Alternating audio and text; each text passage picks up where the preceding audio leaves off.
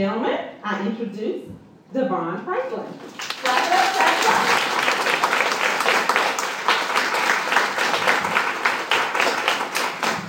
Hello. it up. Hey, I guess we'll hug again.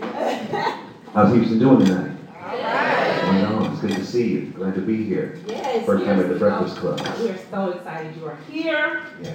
In this weather, in this traffic, we're here. We're happy.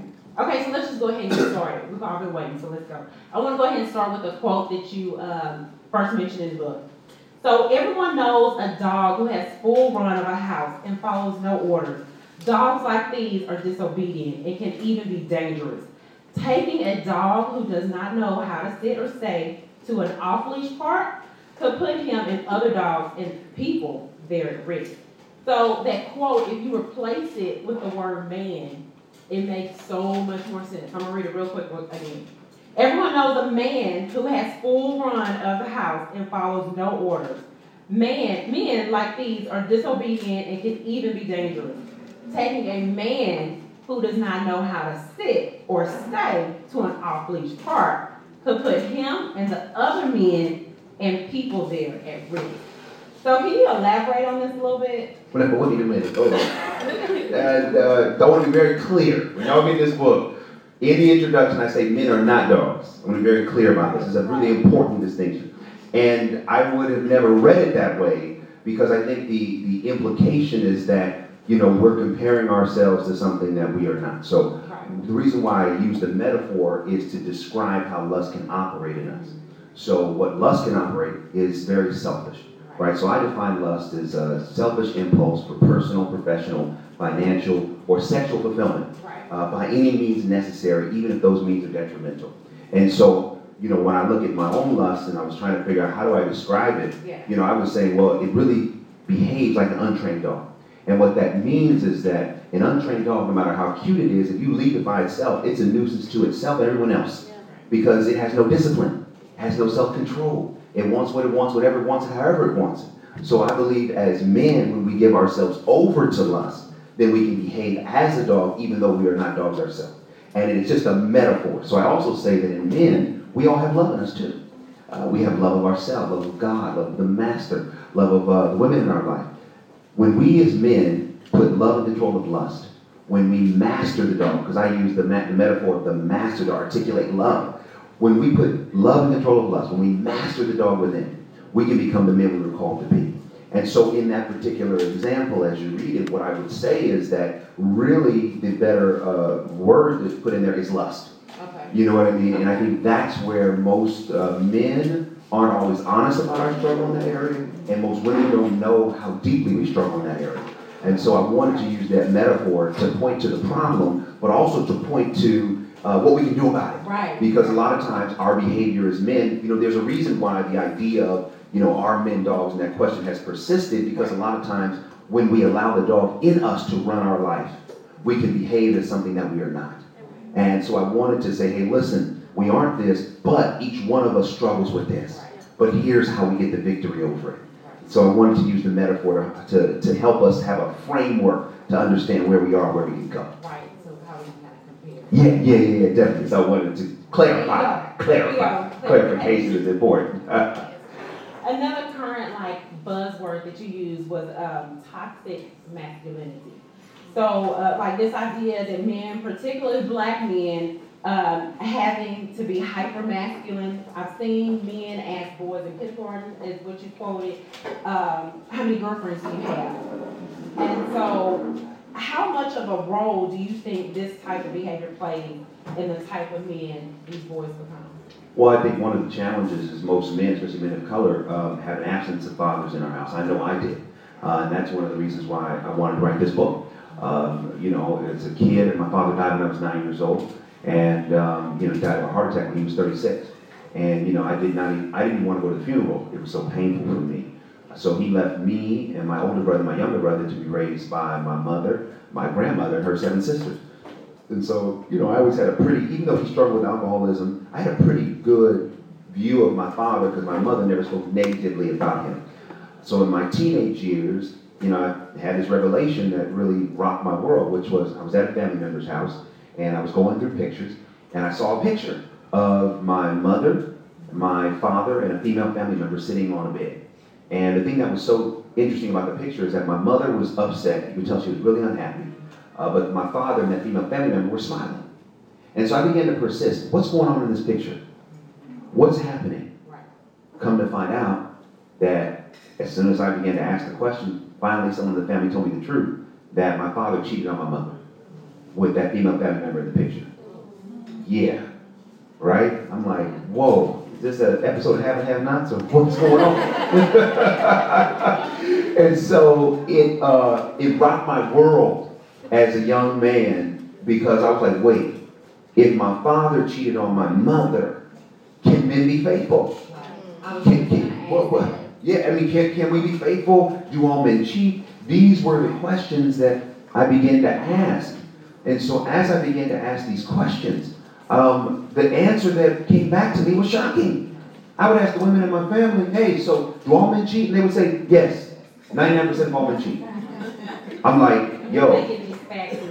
Well, that's what I said. I said, you guys are saying it like, okay, the sun's going to shine. Right. The sun's going to set, and in the middle, the men's going to cheat. Exactly. So as a kid, I was like, well, what do you mean? Is it possible to be faithful?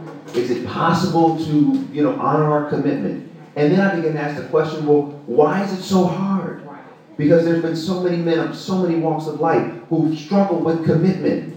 Men, of integrity, men who have done so much good in the world, but had a hard time even at that commitment. And I began to ask the question, why? And what can we do about it? So going to the question, as young men, when we don't have a model for fidelity or commitment or fatherhood, we're left so many times to figure it out by ourselves.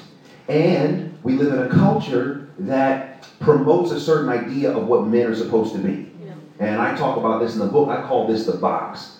You're supposed to be strong. You're supposed to have money. You're supposed to get women. You're not supposed to cry. And anytime a man, especially growing up, doesn't fit the box, we're met with violence. Stop crying. You're acting like a wimp. What's wrong with you? Yeah. So what do we learn? Suppress. Don't communicate. Do what we're told so we can survive. Yeah. So then, if it means that getting women is what makes me a man, then I'm going to do that. But here's what happens. The more that we do that, we begin to feed the dog within, not the master within. And as a man, when I have an appetite in dating for multiple women, and then I try to go get married and say I do, and say, okay, the dog's going to go to sleep. Right. It doesn't work that way. Because all of a sudden you have an appetite for more than one, and then you get married and say, now I'm going to stay to one, but you have no practice with that. So as I began to really delve into this, I began to realize as men, and especially teaching our young men, we have to reframe what manhood means. The more is not the better. As men, we have to curb our appetite. We have to learn that boys play, men really commit. I'm going to say that again. Y'all go ahead and tweet that. Boys play, men commit. Because so often, even in my own life, I began to wrestle with this revelation. And I don't write this book from me pointing the finger. Right? I'm not pointing the finger at any man. I'm not victimizing or villainizing men. I'm saying, me too. In me. I'm a married man. I have a dog in me, and I have a master in me. I have love and lust, and they both war with one another. And every day I work on making sure that I am who I say I am by leading with love, not lust. It's work every day. And even in my dating life, even though Megan and I rewrote the way years ago, even though I was waiting, they didn't always make me a good dater. Because here's what happens. As men, when we buy into this idea that the more the better, we tend to find our validation in how many women we date. Right. And other men encourage that. And so what happens is we no longer look at women as people, as humans, as God's daughters. We look at them as objects of our conquest. So I wrote this book to say to men, we have to bring that to an end. I say on the other side of what we call being a player is a heart of somebody that we intentionally may be manipulating, and we're going to move on from the situation, but they may live with the hurt the rest of their life. And so I say for men, we got to stop, because I had this vision, which I talk about. I had this vision that God gave me while I was dating, and I was at the altar, and I was getting ready to get married, and the minister said, look behind you. And behind me was all the women I dated. But here's the issue. They were all cut open. They were slain. And God said, do you think it was worth all of them to get here? He said, don't play with my daughters. Can I ask you? Please. But quick question, back you up just a little bit. Yeah. Okay, so I know that throughout the book, you're constantly talking about how men are struggling with taming the beast and lust, which the beast is lust. Yes. So can you give them just one thing that, because you mentioned several things to help you tame the beast, but can you give them one that you think really works to help them tame that urge and those thoughts? Sure. And then I also I'll hit that from the man's point of view and then what women need to know. Perfect. Because this book is not what women need to do better. Right. That book has been written. I think, again, this is my opinion. I think the women, you all are doing your work. And thank you for it. As men, we got to do our work. It's time for us to become better. And we can become better. And we will become better. But that's what this book is about. So what I talk about, in terms of managing urges, as men, we're never taught, okay, when the dog starts to bark, how do you handle it? Because a lot of times we have an urge we want to do. We get hungry, we want to eat. And most of the times when we have an urge that's strong and we immediately try to fulfill it, we choose the wrong thing. So like when we get hungry and we're trying to stop that hunger pain, most of the time we just reach whatever's in front of us. And usually it's the wrong thing. Right? Okay, I'm trying to eat right. I'm trying to be on a diet. I'm hungry. Give me those Doritos. Give me those Flamin' Hot Cheetos. I know I said I wouldn't eat them, but I'll start tomorrow. So as men, what I put in the book is, let's take a 10 count. Because you got to create space between the feeling and the action. When you do that, it's like, okay, just because you're hungry doesn't mean you have to eat. And if you're a committed man and you're a married man, it's like, okay, I'm hungry, right? I have this urge, but now's not the time to fulfill it. The second thing I talk about is play out the consequences. Right now, if you're in a committed relationship or you're in a marriage and you have an impulse to go outside your marriage or your relationship, play out the consequences. Put yourself right now. You end up sleeping with this other woman. Put yourself in the morning after. Put yourself in having to go home, or your girl asks you, where were you? Or your wife asks you, where were you? And you have to make up a lie. Put yourself in all of a sudden she finds out. Put yourself in the fact that if you have children, that she decides that she wants to take the children and move because she's so messed up. Play it all the way out. And then now come back into the present. Can you live with the consequences? Use the consequences to then say, I got to make a better choice. One of the things I talk about in the book is that it's so important for us just to admit, hey, I struggle. Because there's so much suppression. We don't want to tell the truth. We want, it's very easy for me to sit up here in front of all y'all and say, oh, look at me. I've mastered this thing. Oh, aren't I great? Are you kidding me? Hey, listen, it's a wrestle every day, right? To put love in control of lust, a sacrifice in control of selfishness. And when we admit that, there's power in it, not weakness. And so often in relationships, we're not honest. So part of the way to get control of an urge is to admit, hey, I feel this urge. It's here. But sometimes just by feeling it and acknowledging it, it helps it pass. Urges that are ignored persist. Urges that are acknowledged usually end up going away. Why is this important to women? Because for women, you got to know who you're dealing with. And this is one of the reasons why I wrote the book, because I don't believe any of us can be successful with something we don't understand. And I would argue, again, this is my thesis, that most women don't understand men. Amen. I would say amen. Y'all write me, because I know you don't.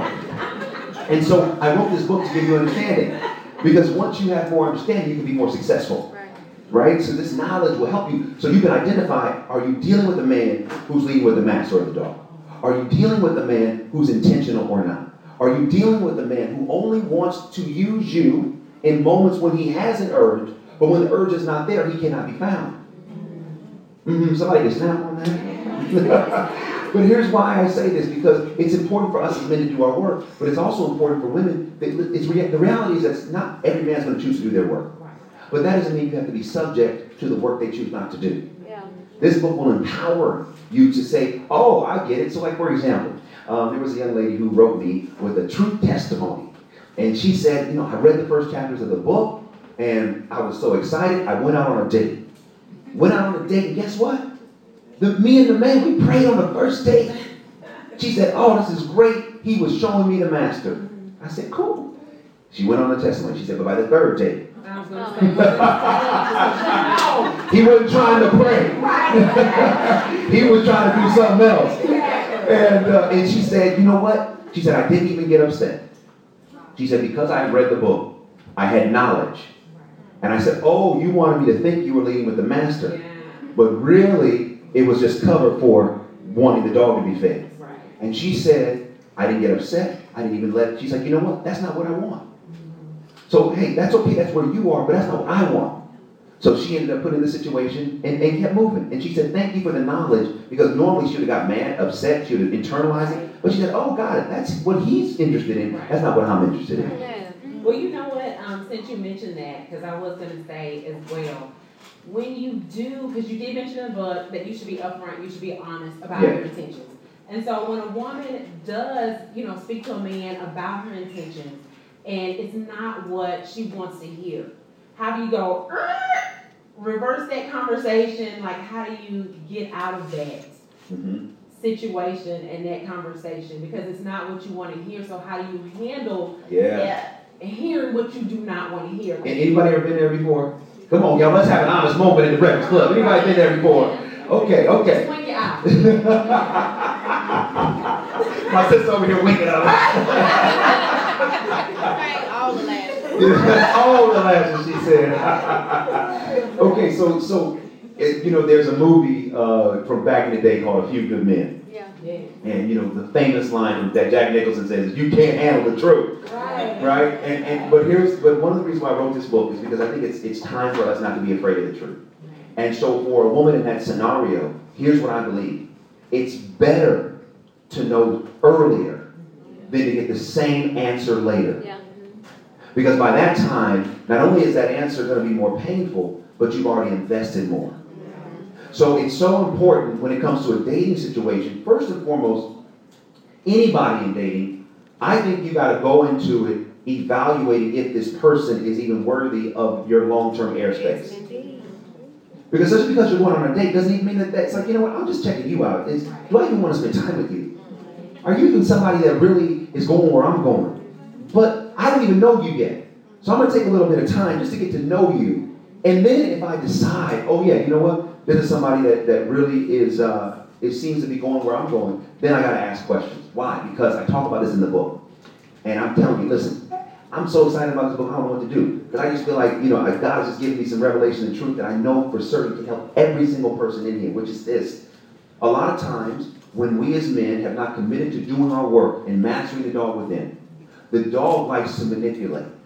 So what that means is that when we are seeking pleasure without responsibility or accountability, many times we can intentionally put a woman in a gray area. What does that mean? It means we see her every day, we text her, we talk, we go out, but never have we said we're committed. So in the gray area, it looks like a relationship, but we aren't really sure. This is so important to get truth and clarity. Why? Because a man knows what he said and what he hasn't. So if a man has not expressed, hey, we're committed, I guarantee you that man thinks you're not. There's so many women that have come to me and they're like, well, I'm afraid to find out. Why? Uh-oh, somebody laughed. I'm not even looking in the direction. Listen, I'm hoping that what I'm saying is going to help. I don't mean that there's somebody here dating and y'all be on a date and you're in a gray area. Hallelujah. Tonight the light's coming on. It's coming on. And all of a sudden it got hot in here. Got hot. I'm just giving you my truth here. But here's why it's so important to get clear, going back to the question, is that we have to make our fears, especially in relationships, our to-do list. The very thing we're afraid of. Where do we really stand? If I ask, will he leave? If I ask, will it mess this up? Actually, it won't. It will reveal what it is. So ask clear, direct questions, and don't settle until you get clear, direct answers. It's really important, because sometimes we can talk around. We get asked a yes or no question, and then we start getting into all this. And then also, if you're asking somebody a yes or no question and they get angry, please do not let their anger detour you or distract you. Yeah. They're getting angry because they don't want to tell you the truth. Right. So the anger is going to throw you off instead of being a situation where you tell truth. So I think it's so important to not be afraid. Get clarity. Why? Because at the end of the day, put your own well-being, your heart, your soul as your priority. Because I've seen this too many times, and this is also one of the reasons I wrote the book. I believe that as men, we've inflicted too much pain on the lives of women. Yeah. And it's time for us to heal the pain.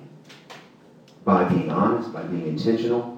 Sometimes if we don't do our work, you all saying, hey, I'm not going to let you get by on what I used to let you get by on. We got to have some accountability, we got to have responsibility, and we got to have truth. And I think through that, we can put ourselves as men in a position where we no longer inflict pain.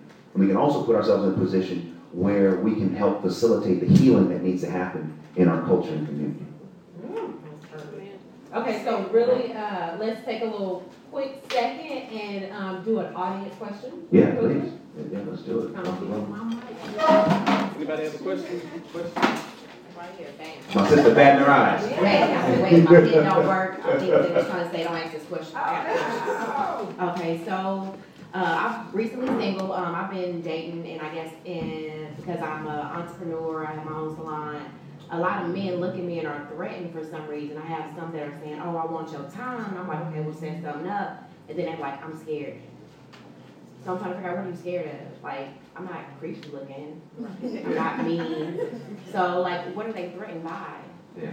A lot of times, going back to the box, so men are two things. Men are taught, when you're in that box, the man box, you have to be the provider, you have to be the breadwinner, you have to be all of these things. And sometimes when they're not, it produces an insecurity. The other thing is a lot of times as men, we find our value in doing and not being. And when we aren't doing enough at a certain period of time in life, we don't feel as good about ourselves.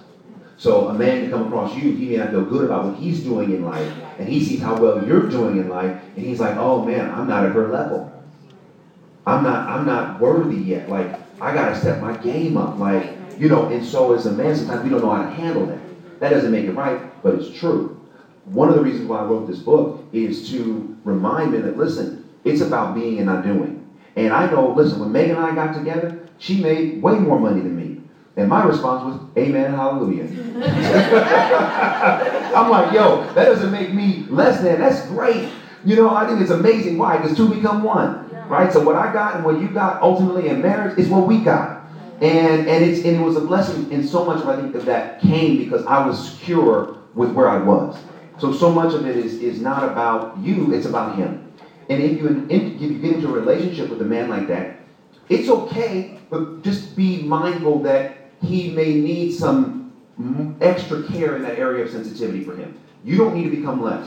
Don't dim your light, right? But if God has called you two together, you may need to just continue to affirm the master in him. No, but that's a good idea. Go do that. Yeah. I know a lot about business. I can help you with your business. That kind of thing. Just so that you're sensitive to the insecurity. So I had that situation, yep. And it was in a gray area. It left us in a gray area. Like, he wasn't there. I was still supporting, motivating. I never made him feel less than as a man. And I still, to this day, pump him up. I'm still your cheerleader, but... Did you ever get clarity? Did you ever say, hey, why aren't we together? No. He's like, I gotta free you. And I'm like, free me from what? I don't even know what we are. Okay, good. But this is great. But this is why. Okay, this is great. I love it. We are having an awesome time tonight. Man, this is good. That's why we do what we do. I love it. Hold on. So here's the thing. You can go find the question. Here's the thing. Here's why this is so important. It's important to get clarity. What are we? What is your understanding? Where are you going in life? And what is important to you? Don't even allow yourself, if you are in a gray area or have been in a gray area, commit that you're never going to be in a gray area again. So that you can get clarity. Because once you know, hey, I'm interested or I'm not interested, the gray area goes away. Now you know what it is. And now I can make the decision to go with it or not. So everybody here on your phone, you have the Uber or Lyft app. How many people have the app on your phone? Okay, the majority of us. When you call the app, when you call a car and you go out and you get in the car, the first thing you do is check, is this the car that I've called? And is this car going where I want to go? If you've ever been in a car that somebody else called that's going the wrong direction, what do? You get out.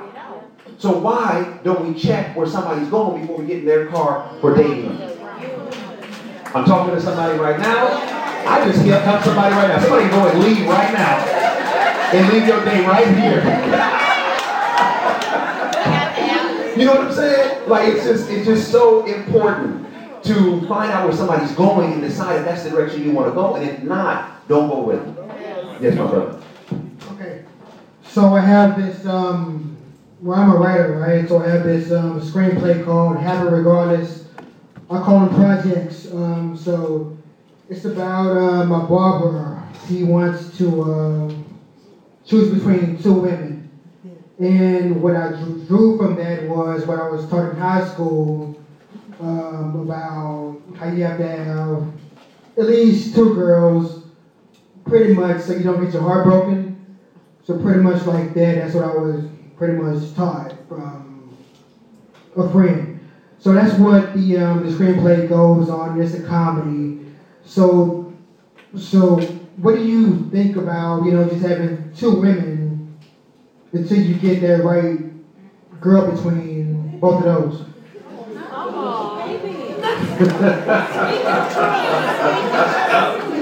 Okay, all right. Hey, you got a question, it's all right. Here's what I would say. Man, I got everybody talking. Lord have mercy. Here's what I would say. If a man if somebody was doing to your mother, your sister, your daughter, what you might be doing to someone else's mother or sister or daughter, and you don't like that, then why would you do it to them? So, I think as it relates to dating 2 or dating 3, I think it's important to really get clear on where is that coming from? What is the motivation to feel the need for validation in so many different people? And what are you actually getting out of it?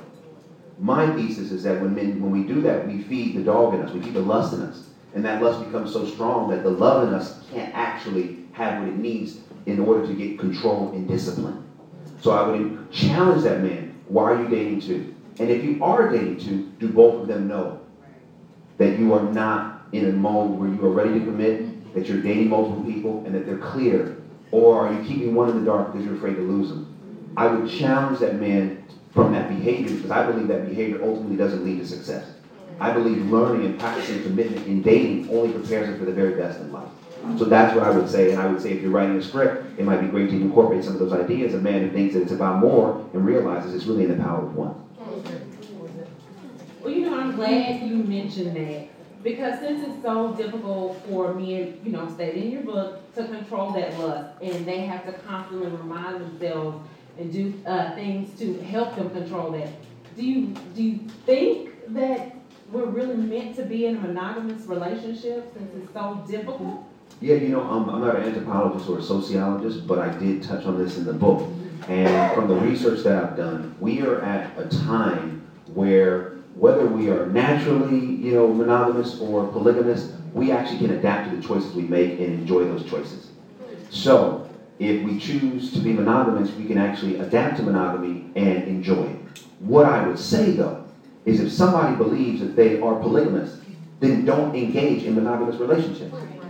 Because what I have seen is that people may have this polygamous mindset, but they kind of pass it off as if, oh no, I'm monogamous, and then they get in a situation where they're committed and you're further down the road, and then they start saying, oh, well, by the way, I don't actually believe that we're meant for one, and I want to start bringing some people into this situation.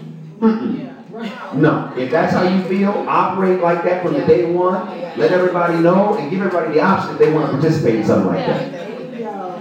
And going back to speaking your truth, you mentioned in the book that tone of voice is very important. And so being married and kind of speaking to the married couples that are in the room, can you speak more on that tone and voice when you're trying to communicate to that, the woman trying to communicate to that dog or lust in her husband? Yeah, that tone is everything. We can have the right message, but the wrong delivery. Yeah. Amen. And that's me too. All right, that's a two-way street. It's a two-way street. And there's sometimes, I'll say something to Megan, and she will just look at me. Like, where you been? You know what I mean? It's not that what you said I disagree with, but how you said it. Yeah. You know, and so tone is everything. And the same thing for a man. It's like, as men, you know, we when that tone ain't the right tone, I mean, it's almost literally like the hair on the back of our head stands up, you know. It's like, well, wait a minute, baby, you know. There's a difference between managing and mandating. And that tone was more of a mandate. Like you're telling me what to do versus, hey, baby, supporting me in what you want me to do. So tone is everything. And a lot of times, as men and women, we talk at each other. We don't talk with one another. Yeah. And one of the reasons I don't think we talk with one another all the time and our tone can be off is because a lot of times we get angry at each other for expectations we never expressed. So I have an expectation of how you're supposed to be, and this is why, oh man, y'all just got to excuse me because I just get excited talking about this. Because this is why it's so important to get clear. Here's what I mean by that. Going back to the gray area. There's an expectation, well, by a certain period of time, if a man wants to be committed, he'll say such and such. Or if a man really loves me, he'll say such and such. Sometimes there's that expectation, but it's unspoken. So we'll have an expectation of what should happen in a relationship. We never actually ask the person, can I expect this of you? So we keep it internal, and then when it doesn't happen according to our unspoken expectation, we get mad at the person and judge them. Yeah. And we say, oh, well, this person clearly isn't serious, because if they were serious, they would have done X, Y, and Z. But sometimes the person is serious, but they have a different experience on how to express seriousness. But because no one has ever talked about it, people start getting an attitude without ever saying, hey, wait a minute. Before I make a judgment of who you are, what you feel, can I expect this of you? Here's what love looks like to me. Here's what commitment looks like. Can I expect this from you? Give them a chance to say yes or no. Even in a relationship, in a marriage. I talk about this, I don't talk about this in the book, I actually preached on this. So when I got married, I thought, okay, wait, that means, I've been told when you get married, your wife cooks for you. Amen, y'all. Not so fast. So I came into the marriage with an expectation she was going to cook. So at first, and I'm not speaking out of school, Meg's going to be okay with this, I hope. If not, baby, I'm sorry. I just want to tell everybody the truth. So she was cooking.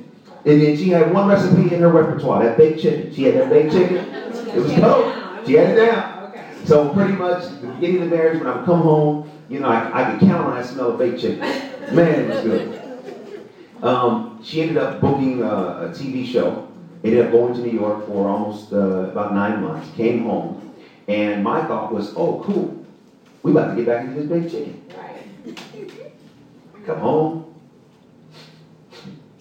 Smell no chicken. I got to go to the microwave? No. I go to the refrigerator? Okay. I was like, you know what? She's tired. This would happen time and time again. Finally, it was weeks that passed by.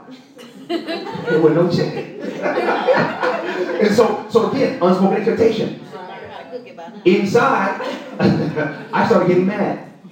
Well, I thought you loved me. Well, if you love me, don't you know you're supposed to cook? Yeah. This is what I was thinking in my head. And then what happened is my actions, I began to get distant and cold. And she's like, what's wrong? Oh, nothing, I'm good. But on the inside, I had an unspoken expectation that I never asked her if I had expected from her. Yeah. And then I was judging her based upon my meeting something she never agreed to. Yeah. You see how crazy that is? Yeah. But we do it all the time. Yeah. So finally it got to the point where her and I spoke, and I said, babe, why aren't you cooking? And she's like, well, I'm tired. I just got home from this shoot and everything, and she's like, oh, so that's why you've been acting that way.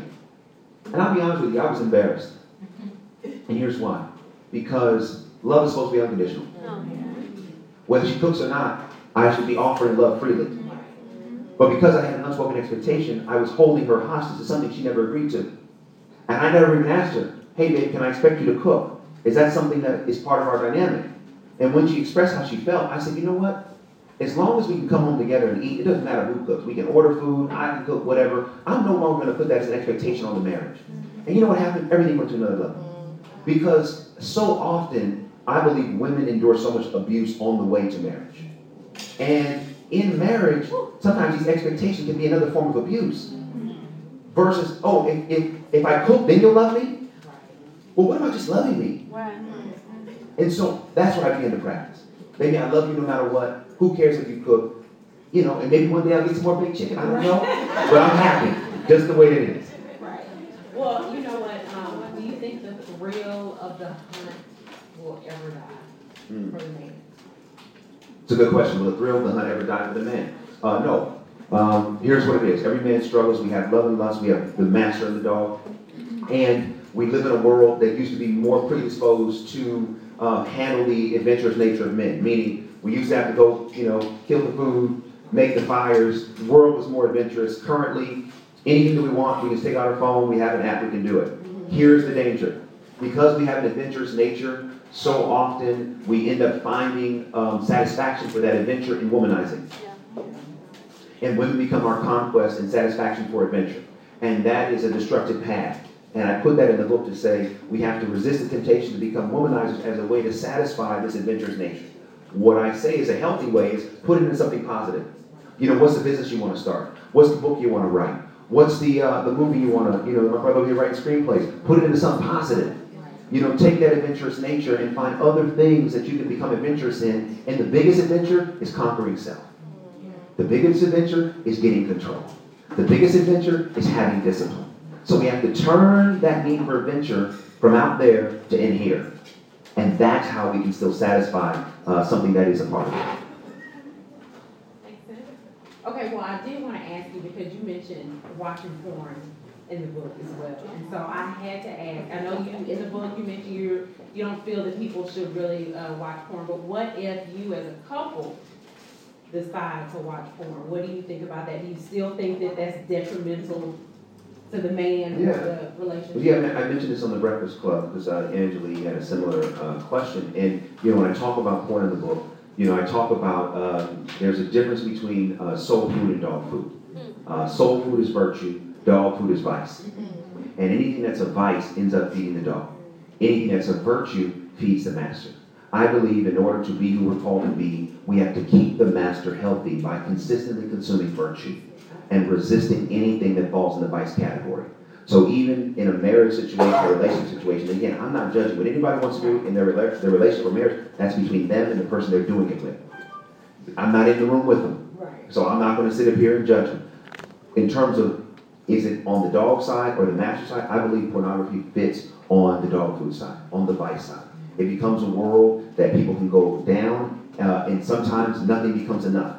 You see things that are not real. I'm a producer. I produce film. And I can tell you, we set up scenes in order to give the imagery as if it's real, but we made it all up. So when you deal with pornography, you have to be very careful, especially even in your relationship or marriage, because you start to see things in a fantasy and a presentation that is not real. It's all produced. And so what that can do to a marriage or what that can do to a relationship can be ultimately very destructive in the long term. Again, whatever someone chooses to do, that's between them. But I still stand behind what I wrote in the book, that pornography still fits on the dog food side and feeds a dog and its advice. Okay. Well, we have about 5 minutes left, so I want to do some fill in the blanks real quick. All right, so you're just going to fill in the blank of the sentence. You ready? I don't know. Depends on what sentences we go to talk about. You're right. Okay, so the first one. The life obstacles I would keep are blank. The life obstacles I would keep. Are blank. Wow. Man, the obstacle, the greatest obstacle is myself. Okay. And I would keep that obstacle. I like that answer. All right. So I often think about blank when my mind starts to wander to sex. Starts wondering to sex. Wander to sex. My wife. Any other answer to that question? So women that do blank annoys me. Women? Women that do blank annoys me. I don't know. I don't think that's one to answer. I love everything women do. I ain't answering it. You ain't getting me on record saying women don't. No, you're not. Okay, I stimulate my relationship by doing blank. Love. Putting her needs above mine. I do blank when I pregame for sex. What in the world?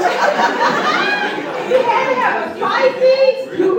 What magazine is this? All night. I pray? I don't know.